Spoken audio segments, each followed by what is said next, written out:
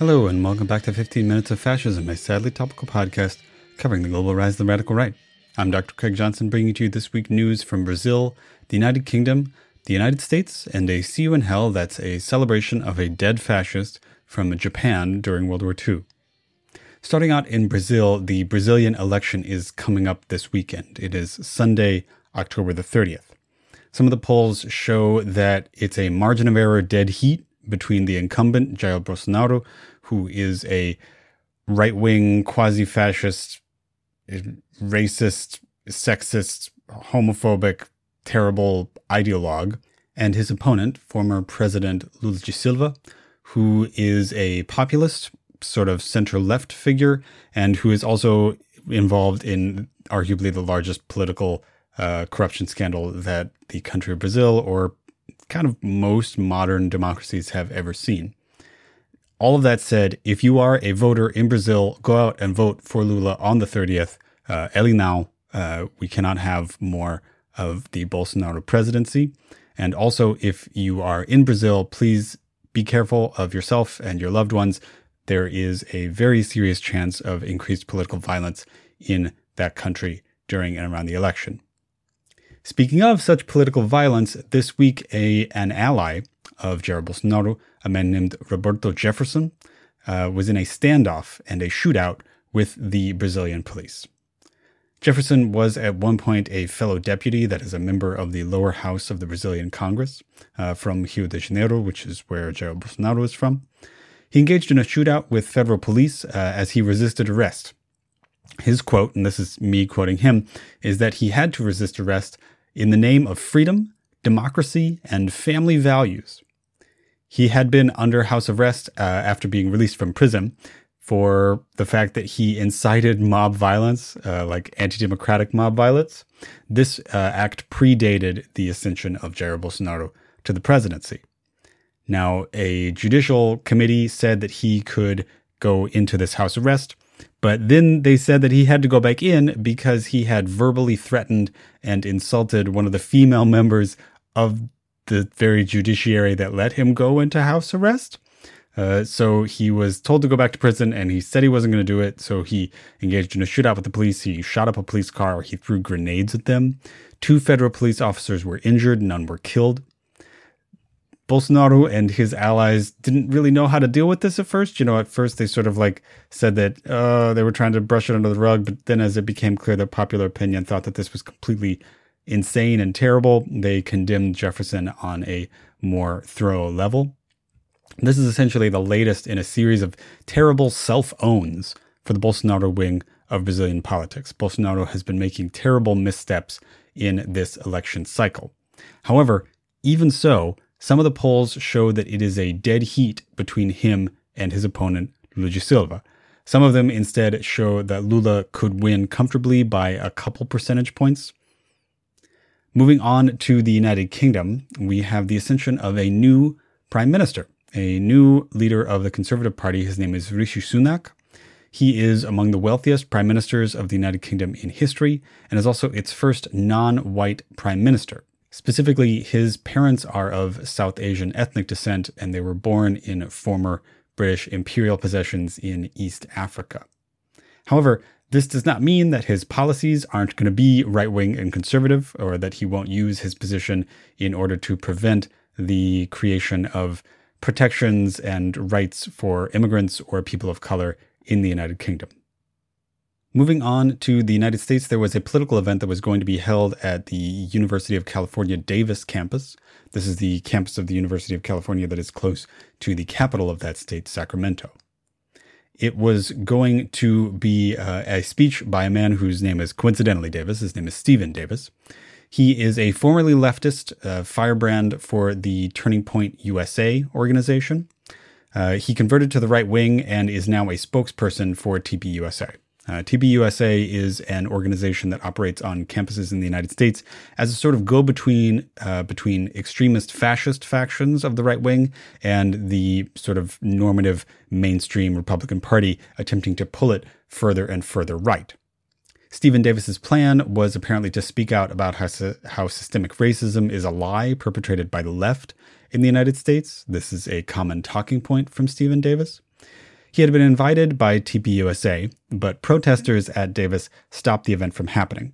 And this resulted in clashes and conflict between protesters and people who were dressed in the manner that Proud Boys dress. This means this has led a lot of people to suspect that Proud Boys were actually present at this event and that they were trying to protect Davis and the other right-wing and conservative figures who were present there. The University of California, Davis, and TPUSA claim that this is an attack on the freedom of speech.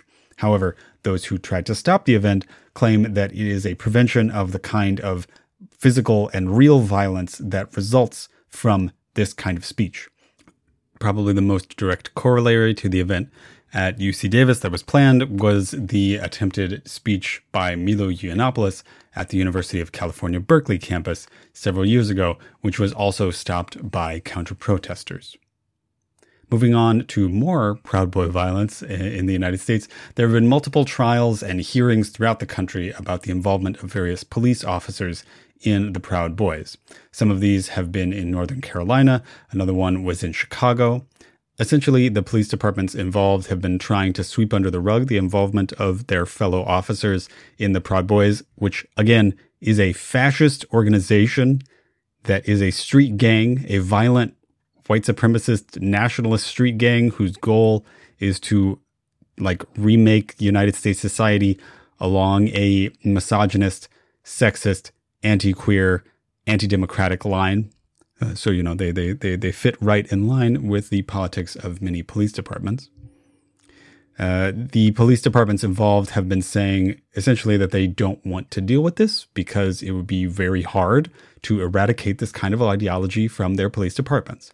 Once again, evidence, as always, that police departments and fascists are often hand in hand if they are not literally the same person.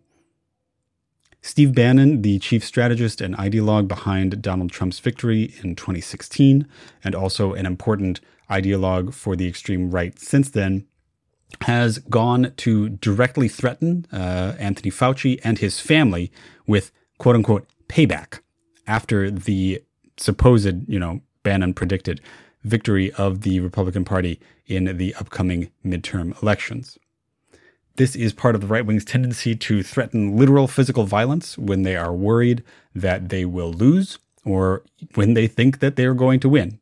Because this is the big difference, and this is the big difference between the extreme right and the mainstream right. The mainstream right is willing to play by the rules. If they lose an election, they'll lose it. The extreme right is not interested in playing by the rules. They just want to win. They want to win by whatever means they possibly can. That means that they are willing to engage in threats of physical violence, that they are willing to participate in physical violence for political goals, which is the definition of terrorism.